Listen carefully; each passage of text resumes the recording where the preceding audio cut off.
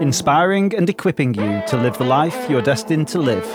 This is the Ascend Men podcast.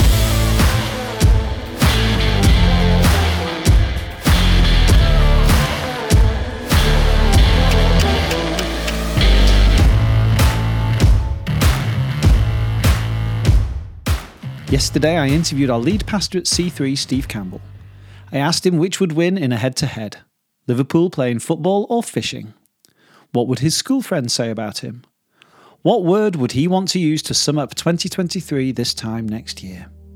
Find out answers to these questions and others by tuning in on Saturday the 31st of December. Day 21. God will provide for all of your needs. On coming to the house, they saw the child with his mother Mary, and they bowed down and worshipped him.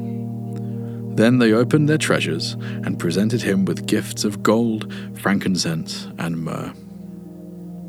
Matthew chapter 2, verse 11. Yesterday, we talked about the generosity of the Magi in what they gave to Jesus. But what happened next? Whatever happened to that gold, frankincense, and myrrh?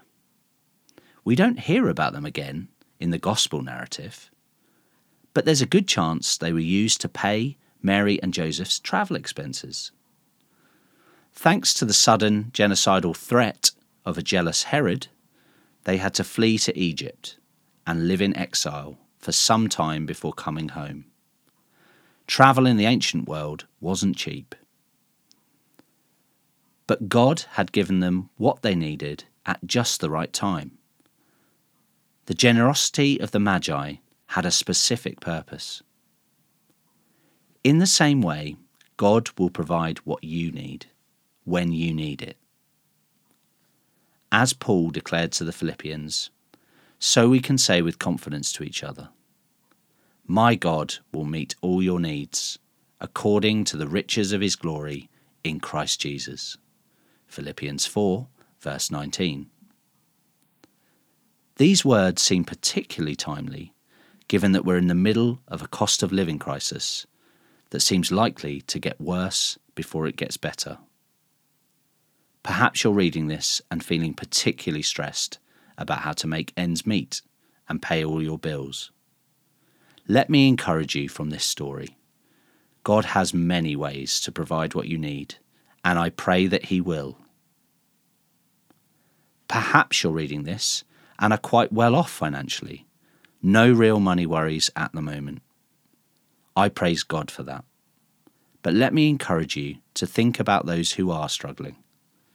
Let yourself be the means by which God can get provision to those who need it, just like the Magi.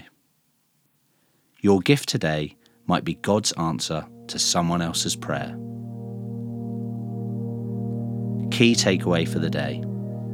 Let's look after one another this Christmas and trust God to provide all that we need. That's it for this special Advent episode. We'll release these daily up to Christmas Day. A huge thanks to Mike Harvey for writing these and Jamie Davidson for being the voice of Scripture. To make sure you never miss an episode, subscribe wherever you get your podcasts. Together we are stronger.